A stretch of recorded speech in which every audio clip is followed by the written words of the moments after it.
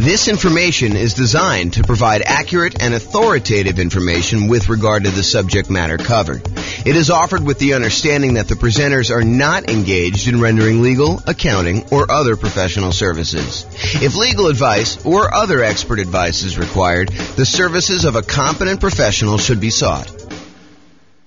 Welcome to the Honolulu Real Estate Investing and Real Estate Financial Planning Podcast. Learn all about investing in real estate in Honolulu, Hawaii, with a combination of real estate financial planning and modeling with numbers specific to Honolulu, plus syndicated, more generalized recordings of live and pre-recorded real estate investing classes, not all of them specific to Honolulu. Be sure to stay tuned after the podcast for a message from our sponsors. Well, good morning and welcome, everyone. I am James Orr, and today we have a really crazy, cool class. This is the class where we talk about the classic discussion, the classic question of, is it better to put 20% down or to put 25% down when buying rental properties?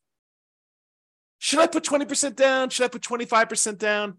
Hey, I know that if I do 25% down, it's going to take me longer to save up that amount of down payment. So I'm going to be a little bit slower acquiring properties. But, putting 25% down, I do get a little bit of a bump to my interest rate. I do get a little bit better interest rate, and I'm borrowing less. So my overall cash flow will be better. But, does that really matter? How much does it matter? Is it going to be better for me to do 20% or 25%? That's what we're going to discuss in today's class. So let's jump right in.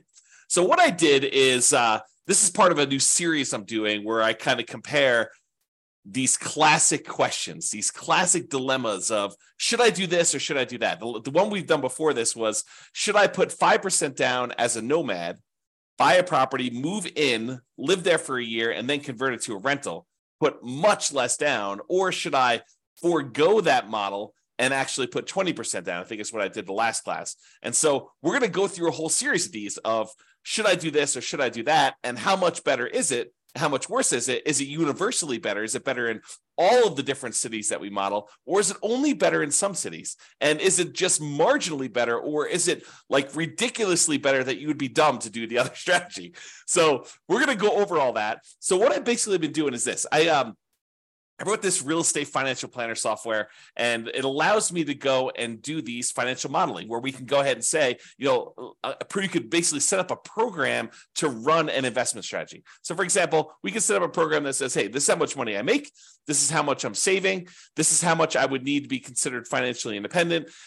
This is what properties look like in my marketplace, and they kind of go up in value over time, and interest rates may change or may not change. There's all sorts of variables you put in there, but we're saving this amount of money. Buy a property every time I save up a certain amount for down payment, plus some reserves, plus some closing costs. And then as soon as I get enough to buy the next property, go ahead and buy that. And let me know when I reach financial independence, and let me know what my net worth is. And let me know all these different measures of risk so I can find out if a strategy is riskier than not. So I went and I do this. I can create these kind of models for any given set of assumptions. And so what I did is I created a list of 300 U.S. cities, the most populous 300 U.S. cities, and I put in their kind of like median home price and kind of rent for what you'd get on that type of property, and their tax rate and their kind of like their insurance rate, and so all these different assumptions about all these different cities.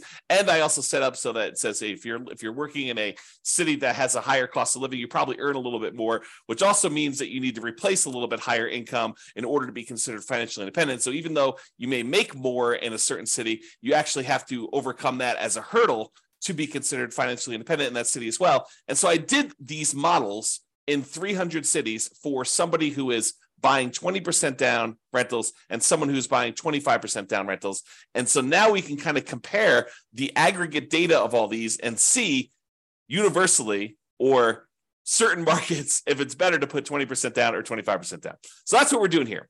So this is what we're comparing. In both scenarios, whether you put 20% down or 25% down, I've assumed in this particular set of assumptions that you are not buying an owner-occupant property first. You are starting as a renter and you are remaining as a renter yourself for the entire duration. There is a class coming where I go and I show you what happens if you buy an owner-occupant property first, because there's some super interesting things that happen when you do buy an owner-occupant property first. For example, you eventually pay off that property, and the kind of thresholds you need in order to be considered financially independent drops, because you no longer need to have that much money in order to support a mortgage on the property you're living in. So how much you need in order to be considered financially independent could go down. If you needed $10,000 a month to be financially independent to support a $2,000 a month mortgage or $3,000 a month mortgage, and if that mortgage gets paid off and you no longer have the principal and interest part of that payment, you may have taxes and insurance and all that other stuff, but the principal and interest part of it drops by $2,000. Well, you don't need $10,000 a month to be living on anymore. You really only need like $8,000 or $7,000, depending if it was a $2,000 a month mortgage or a $3,000 a month mortgage. And so it becomes interesting because at some point, when you buy a house to live in, if it gets paid off, that your actual kind of like target in order to be financially independent drops.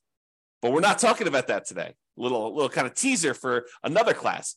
In this class, we are talking about analyzing whether you put 20% down or 25% down, and you are remaining a renter the entire time. So your rent just keeps going up with inflation, just like the rents on the properties you're buying as an investor, okay?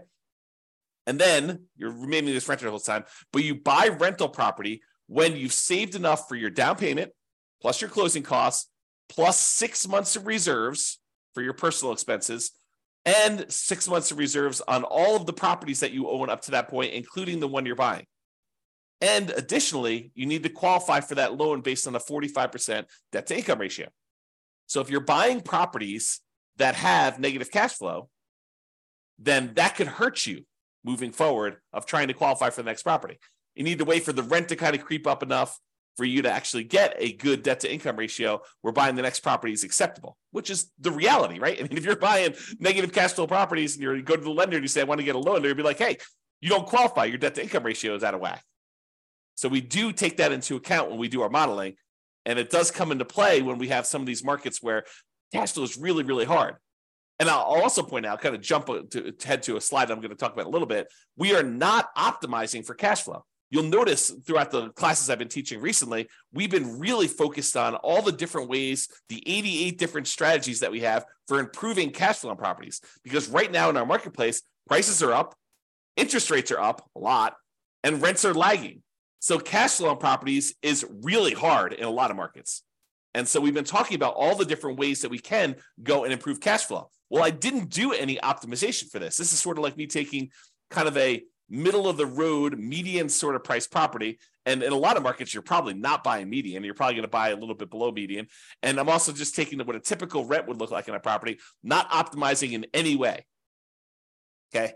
So with that being said, you buy the property when you have the down payment plus closing costs, plus 6 months of reserves for personal expenses and 6 months of reserves for all the rental properties you bought up to that point. And you can qualify for the loan based on a 45% DTI, debt to income ratio. And we're going to buy up to 10 properties in total. So you'll have up to 10 rentals. Sometimes you don't get there. You don't quite buy 10, right? Most of the time you get very close.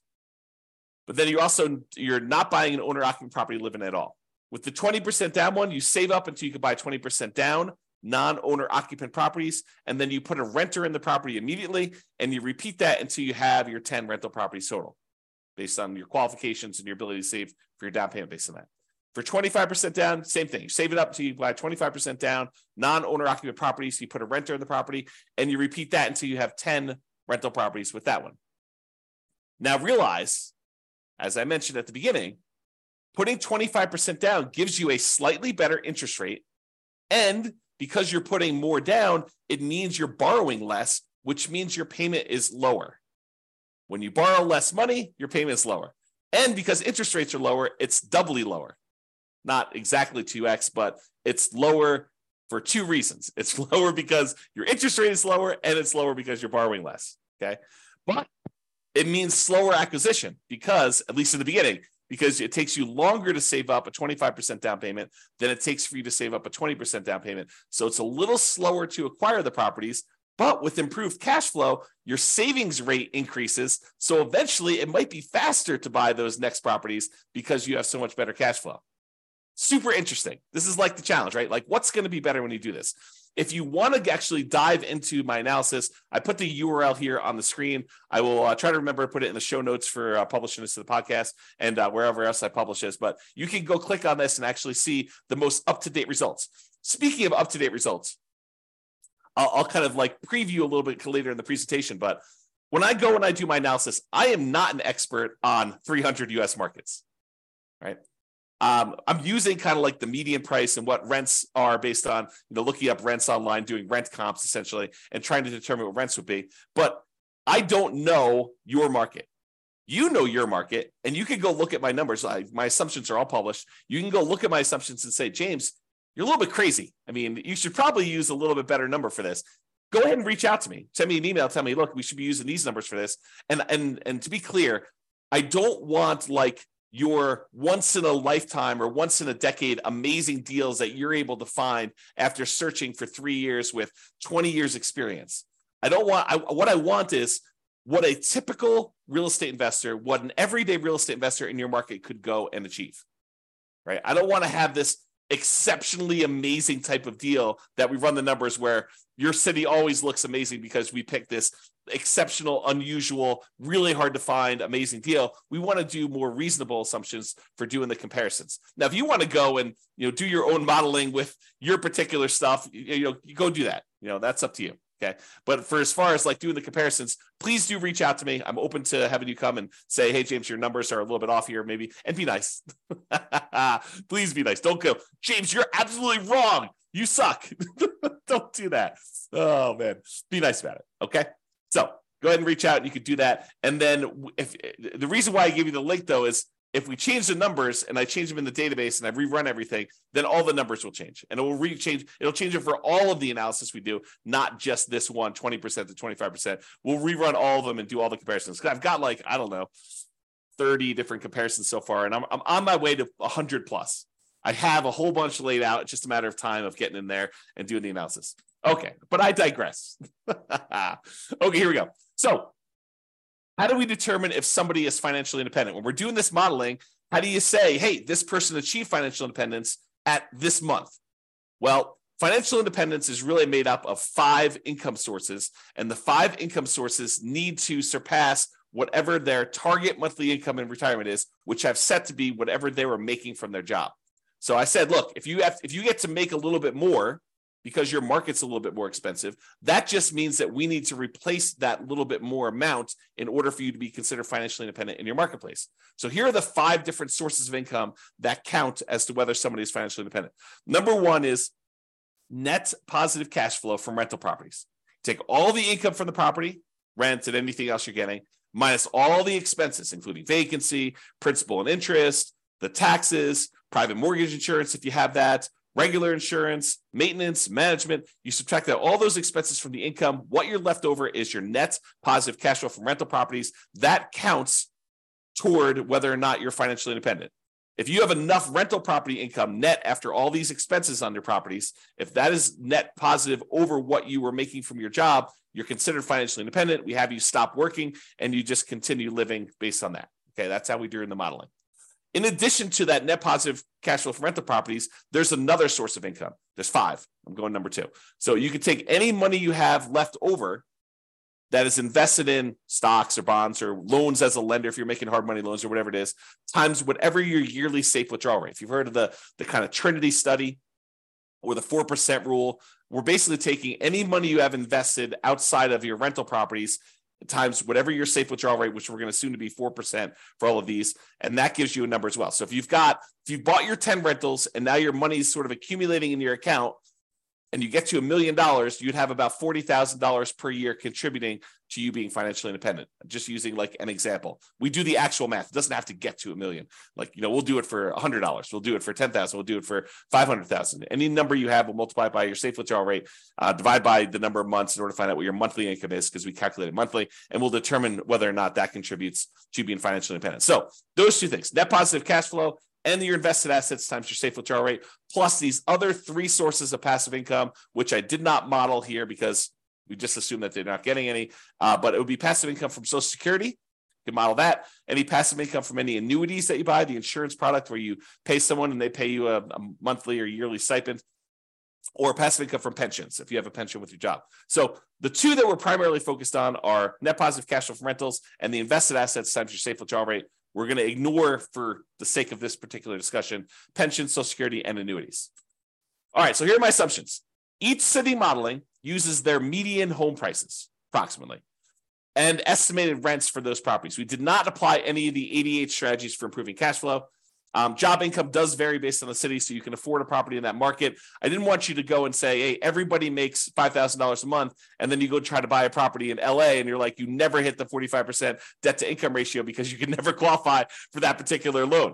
So I've had to vary income based on the city so that you could actually buy properties in that city, okay? But we do consider that if you need to make a higher income in order to qualify for properties there, that you also need to overcome that income to be financially independent. So it sort of offsets in a weird sort of way. We start with just enough down payment to buy a 5% down owner-occupant property with closing costs. So we assume you start with 7% of the price of properties in your marketplace, which also changes depending on what market you are. This is true even though you're not buying an owner-occupant property, because we're going to do some comparisons later where you do buy one, and I wanted those to be starting at the same ground, like starting at the same level, where instead of, if you start today and say, look, you make $0, which I'll probably do as definitely an example, where you're starting from nothing and all you have is a savings rate, and maybe I start with different savings rate, I'm digressing. Okay. But basically here I'm saying, look, you're doing it so that you have a certain amount that you could buy an owner occupant at the start, because eventually I'm going to compare you doing owner occupant ones and see how much of a difference that makes. And I wanted them to be as close to apples as we possibly could. I also set a $10,000 minimum. So if you happen to be a market where 7% of the price of your properties, it works out to be less than $10,000, I do bump it up to $10,000. I don't even know if we ever hit that. What would need to be the property value in order for it to be less than $10,000? It had to be pretty low. It had to be like, sub 150. It's 150 times 7% is like $7,000 plus 35. So yeah, it needed to be less than 150,000. I don't know if there are any markets where the median is less than 150. I have to look that up. I don't know. See, this is an example of me not knowing. There you go. Case in point. All right. So interest rates. So for the non-owner occupant 20% down interest rate that I picked is 7%. And if interest rates change over time, I will go in there, adjust it, and rerun everything for all the cities. And there's no private mortgage insurance because you put at least 20% down. So there's no PMI, but you're putting 20% down, and the interest rate for the 20% down loan is 7%. The interest rate for the 25% down loan is 6.75. So it's a 0.25% improvement to get 25% down. And I will tell you, I think that's conservatively low. I think in most cases, the difference between a 20% down loan and a 25% down loan is greater than 0.25%. It's greater than a quarter point of interest rate. Okay. But that's what I did. I didn't want to give 25% down too much of an advantage, although maybe I should have. Maybe I should have done what reality was, but there you go. And I used to just model this out for 60 years. Because 60 years, even if you're 40 years old, that gets you to 100. If you're 20 years old, that gets you to when you're 80. But because some of these took more than 60 years to find out when they became financially independent, I just decided to extend everything to be 100 years. And I realized, James, I'm 50 years old. If someone listening, I'm 50 years old. There's no way I'm going to live to be 100 years old. So this running this 150 years, running to be when I be 150 doesn't make any sense. I get it. Even if you're 20 years old, running it for 100 years probably doesn't make sense for a lot of you. But I did it for 100 years just so you could see and so you can get a feel. For a lot of my measurements, I'm picking 40 years in the future as an arbitrary point. You can see all of my assumptions in detail. Just go to realestatefinancialplanner.com/model, MODEL, and you'll be able to see all the different modeling I'm doing and go to a specific city and see the drill down into the assumptions for your city and what you're doing and all the different variations I've done. That's all up there, at least for now. I may change it in the future, but as of right now, it's all open and available to everybody. All right, let's jump into financial independence. So when do they get to the point where all their passive income from the net rent, the net rental income, and also the invested assets times safe withdrawal rate, when does that exceed the amount that they were earning from their job? Well, if you put 20% down in 52 of the 305 cities, you achieve financial independence faster with 20% down. So about 1/6 of all the cities I ran, it was faster for you to put 20% down. However, in about 2/3 of the cities, 194 cities out of 305, it was faster for you to be financially independent if you put 25% down. Wait, what? So putting 25% down was actually faster in 2/3 of all the cities we tested than putting 20% down. And in 59 cities, it didn't matter. Didn't make a difference whether you put 20% down or 25% down. In fact, there were 25 cities where you never achieved financial independence, regardless of whether you put 20% down or 25% down in 100 years. Now, you may have a pretty significant net worth at that point, but your income from your real estate and the income coming from that safe withdrawal rate of any other invested assets never exceeded the job income that you had. But you could just go ahead and say, look, I'm going to stop working. I've got $3 million or $5 million or $10 million, whatever it is that you have there, and I'm just going to start depleting that. So you'll end up kind of losing your balance over time in some of those cases. Some of the cases you actually don't, you'd like run out of money. We'll show you those. Okay. So the key here is 194 cities, 2/3 of the time, it was better for you from a speed to financial independence perspective for you to put 25% down. So that's a win in most cases for 25% down. However, what's interesting is it's not universally true. So when you get in arguments with someone online, an online forum about it's always better to put 25% down, it is not. Or if you get in an argument with them, hey, it's always better to put 20% down. No, it is not always better. Sometimes it's better, sometimes it's not. And you got to go look at your city to find out what the deal is there. Okay? This is the distribution. In some examples, not today, in some examples, this is really an important chart to look at because you could visually see where the majority of the kind of cities are becoming financially independent. In this example, they're relatively similar. Yeah, sure. In some cases, the 25% down, there are a few more cities that achieve financial independence earlier. Yeah, that's happening here. But in some cases, it's faster to do 20%, faster to do 20% here, but you can kind of see that they're really relatively similar in shape. We'll find out later that they're not always like this. Sometimes it's like really skewed where one is much slower or one is much faster. But in this case, they're relatively similar. Okay, so what are we doing here? One of the questions we sometimes get is, James, is this a better strategy in more expensive markets or is this a better strategy in cheaper markets? Are we talking, is the difference when you do the 20% down versus the 25% down, is it really a situation where, 20% down works in these really inexpensive markets, but 25% works in more expensive markets or vice versa? And really this chart answers that question. So what this does is it shows you how much better 20% down is versus 25% down is, or how much better 25% down is versus 20% down is, depending on the color. So the green ones are ones where it's better for 25% down. You're achieving financial independence faster for all the green ones with 25% down. All the red ones are it's better to have done 20% down. But I'm plotting all along the bottom here what the price of the property was at the start. And here I'm showing you how many months difference it was. So you can see that in the $300,000 price range, that there are several spots where 20% down was better, and there are several where 25% down was better, depending on which city you're looking at. You can see that if you kind of just eyeball it really loosely, you can see there are quite a few more greens, and greens is where 25% down is faster. There's quite a few more greens toward the lower end of the price, but there's also quite a few more when you get higher. So what I would tell you about this is, just visually looking at this, there is a slight tendency for 25% down to work better if you have more expensive properties, because there's only a few dots, these two dots here where we have more expensive properties and it was better to put 20% down. So in general, there's more green dots than there are red dots because 2/3 of the time, 25% down is better. And that makes sense. We're seeing a lot more green. But we're also looking at this in terms of like, how does it compare when you look at house price too? And you can see that the green ones tend to be more prevalent with these more expensive houses. Okay.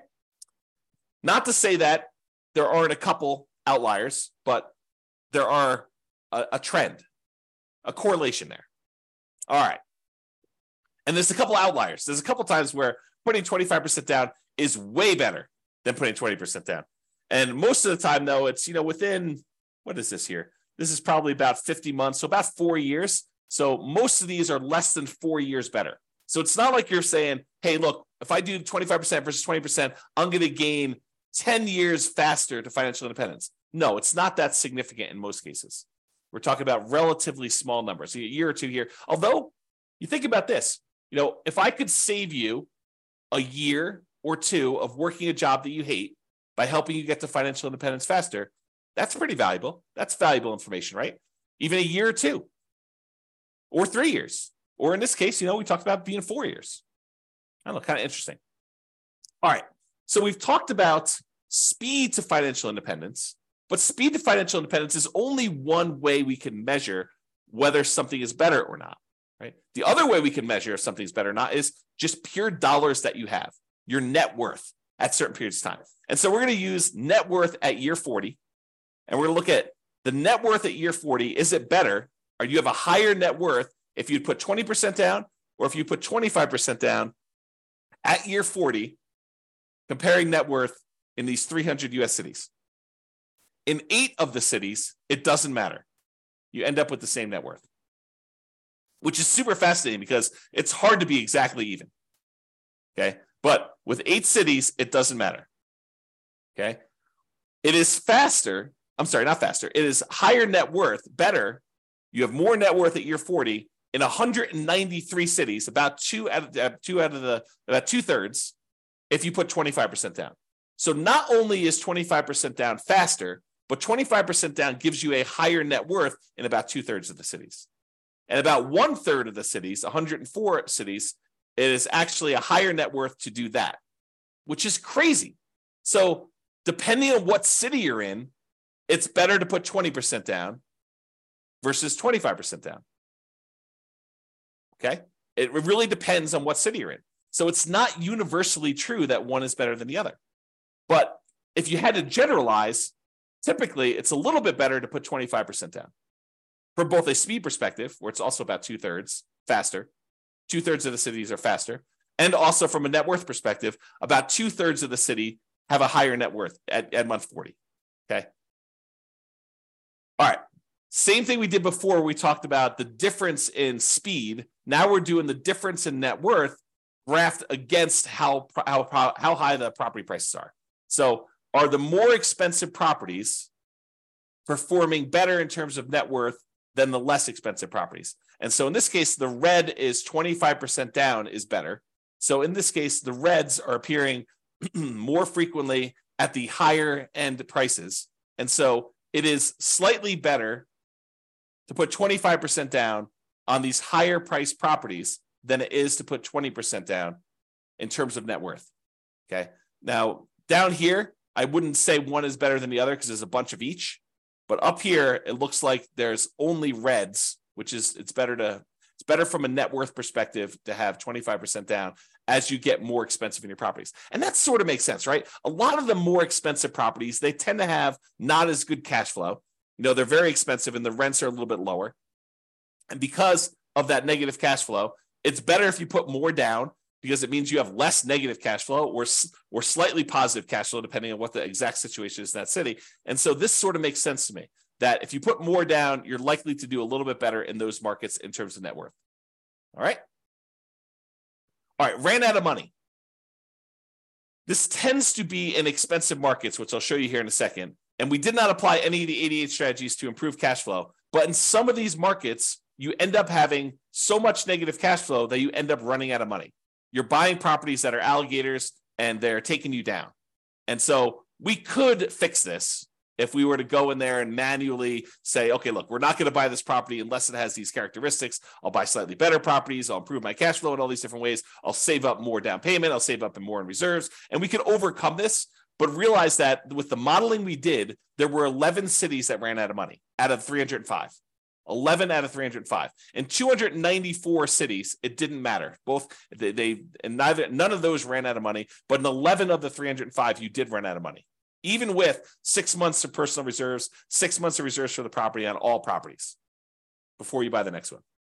Okay. So there are things we could do to avoid that. We talk about those in other classes.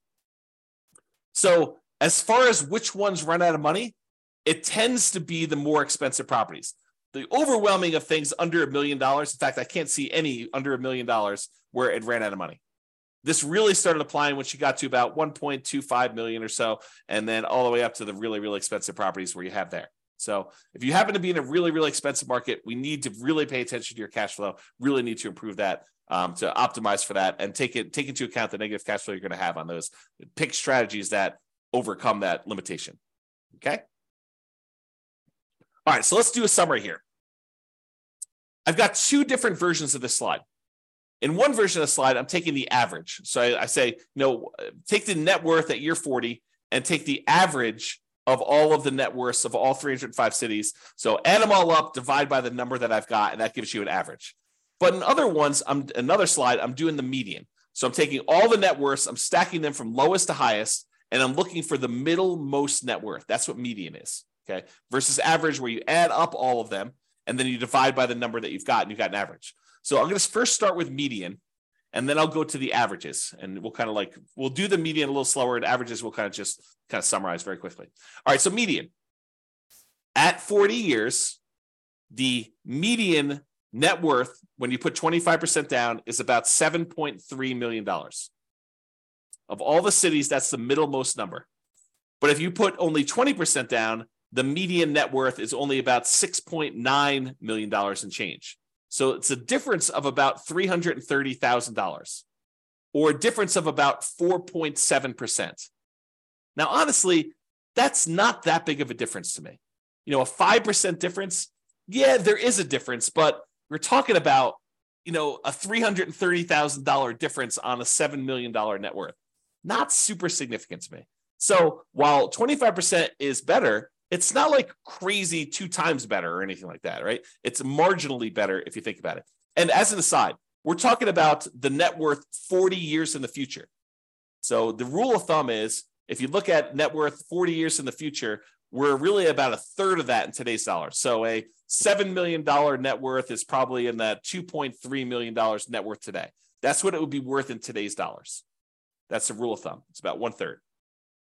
Okay, so net worth, a little bit better. Of the ones that ran out of money, the overwhelming majority of ones didn't run out of money. And so that's basically the same for median. No difference there. Each of them bought 10 properties on median. So the middlemost one bought 10 properties. So there's no real change there. And as far as how long it took them to be financially independent, the minimum target monthly income and retirement achieved month, the MTMIR, that's what MTMIR stands for. When we achieve that, it's a little bit faster for the 25%. It's 2 years faster when you look at the median.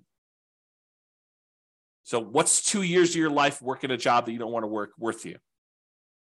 Well, it's 2 years faster to put 25% down, which is about 4.1% faster. Again, not a huge difference from a percentage perspective, but if you don't have to work a job you hate for 2 years, that could be great. Now, if you love your job, maybe it's not a big deal.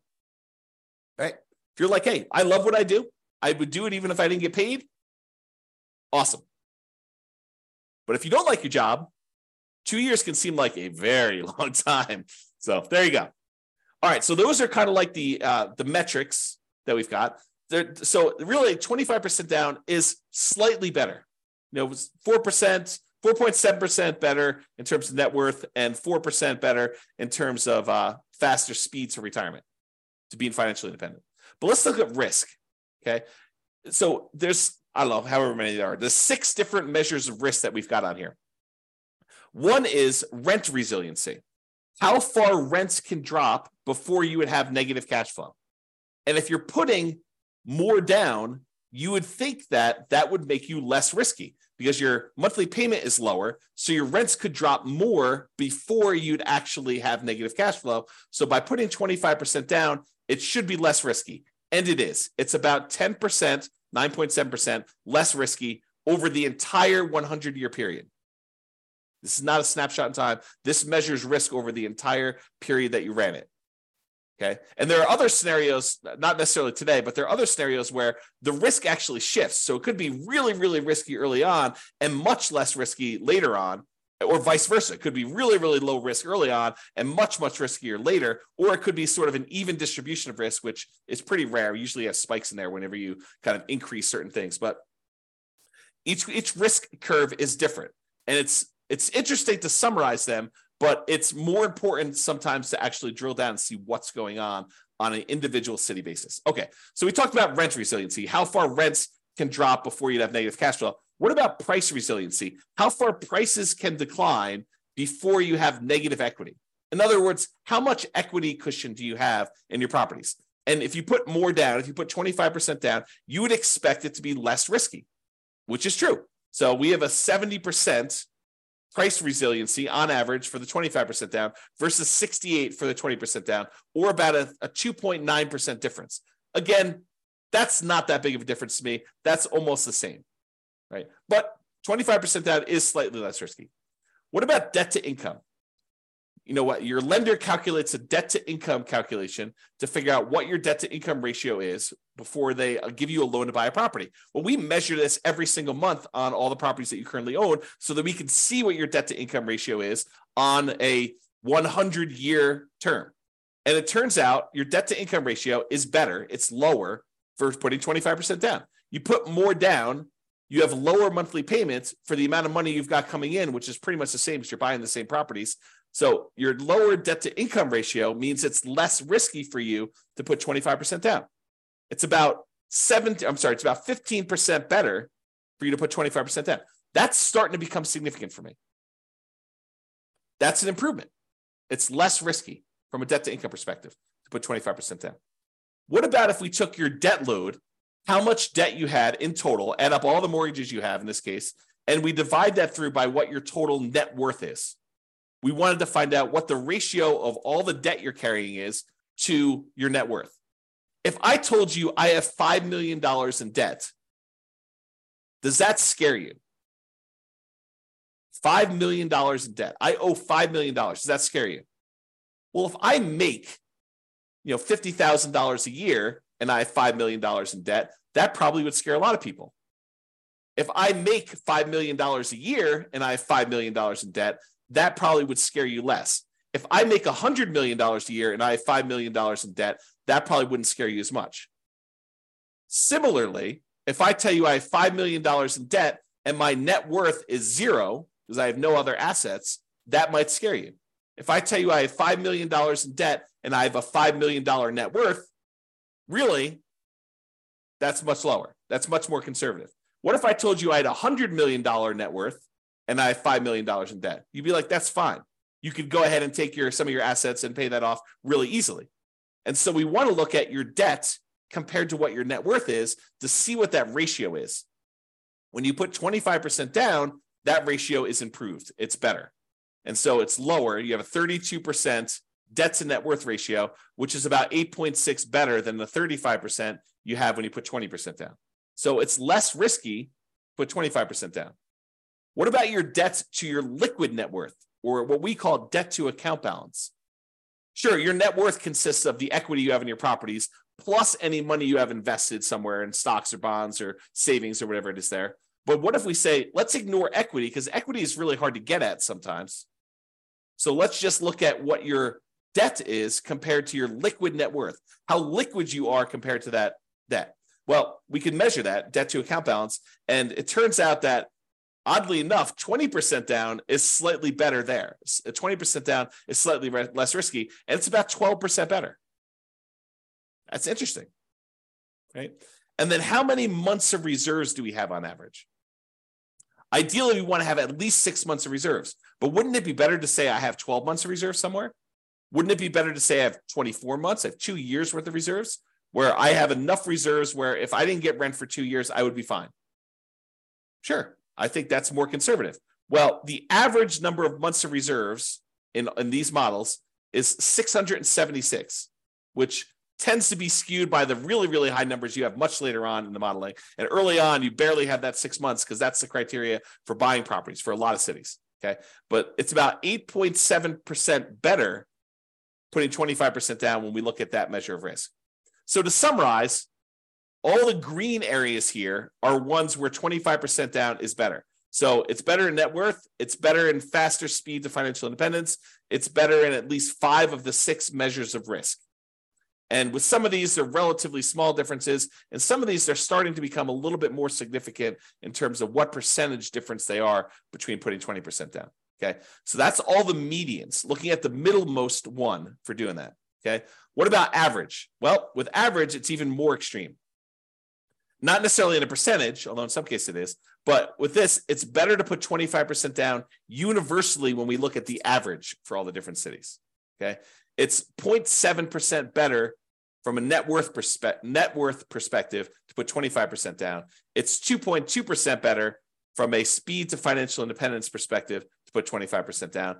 And then, it's much better for you to put, in the 10% range plus for several of these measures of risk when you're considering putting 25 or 20% down. So in general, it seems like 25% down is a little bit better. Not like all better. And it really matters which city you're in, honestly. Okay. Now remember, I've said this a couple times, you could apply the 88 strategies we have to improve cash flow to improve on these numbers. These are sort of like middle of the road numbers. We're basically using the median price property in the market and the rent we might be able to get on that property in that market. You could choose a better property and you probably would do better. And I do model some of these improvements. Like there are examples where I model and say, what if you could buy a property and get a 5% better price or 10% better rents or 10% better price, or you get slightly better interest rates, or you buy down the interest rate. Like I'll do all these different models and I'll compare them so that you can see what impact that has. Okay. Now, again, this is my call to action for you. If you're an expert at your local market, I am not an expert at your local market. And if you want to help me improve my numbers for the local market, reach out via email and I can update the numbers in our database to rerun all the scenarios to your market, and we can improve this so that everybody gets the benefit of being able to see how this compares.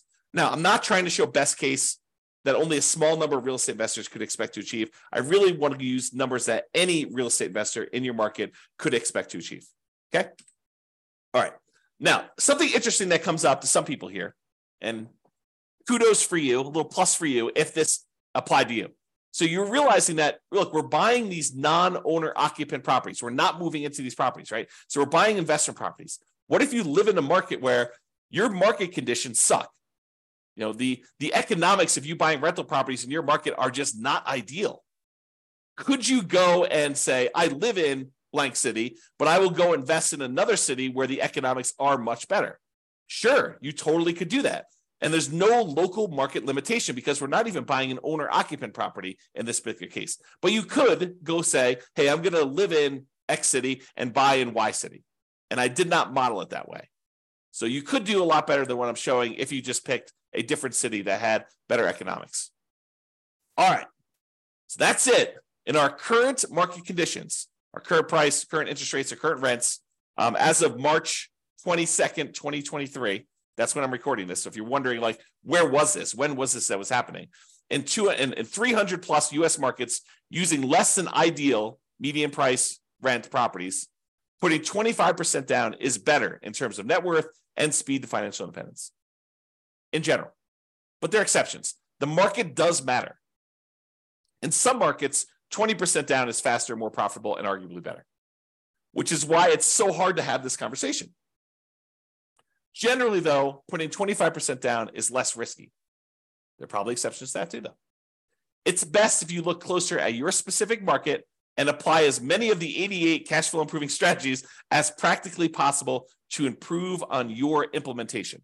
And if you go to the realestateFinancialPlanner.com/model, you'll be able to go ahead and see your city and the comparisons for your city and all that stuff. All right. That's all I got. This has been James Orr. I hope you enjoyed this. Hope you enjoyed these kind of like the theme of kind of comparing these, because I'm going to do more of them unless you tell me I hate them. But I'm going to do more of them because I find it fascinating to see, hey, should I prepay PMI, or should I not pay PMI, or should I hire a property manager? What's the impact of hiring a property manager? If I'm going to put 25% down, what's the difference in speed if I hire a property manager versus not hiring a property manager? Or what is the difference in speed if I decide to pay off my properties early? If I take extra cash flow and I use it to pay off that, what happens if I take my money and I save it up until I can pay off a property in full? Is that faster? Should I buy 10 properties, wait till I get to the point where all of the equity in those can pay off 4 of the 10, and I sell off 6 of them to pay off the 4? Is that faster? So I'll do all of these comparisons, and I'll show you which one's better, by how much, and how that changes risk characteristics too. But as you can see, it takes a little while to go through the details of each one. So there's going to be about one a week is my plan as of right now, subject to change. That's all I got for you. Hope you enjoyed it. This has been James Orr. Bye-bye for now. With home prices up, mortgage interest rates up, and rents up but not quite enough to counteract the higher prices and interest rates, cash flow on rental properties in Honolulu is harder than ever. Book a call with the Real Estate Financial Planner to apply our proprietary 88 strategies to improve cash flow on your rentals. See the show notes for a link to schedule your call and improve your cash flow today. If you're a real estate agent, lender, or professional in Honolulu that wants to help our real estate investor listeners, consider reaching out to learn about collaboration opportunities with this podcast. We'd love to add more value to our listeners by having you assist our investors buy, sell, and finance their real estate investments. See the show notes to schedule a call to discuss collaboration opportunities.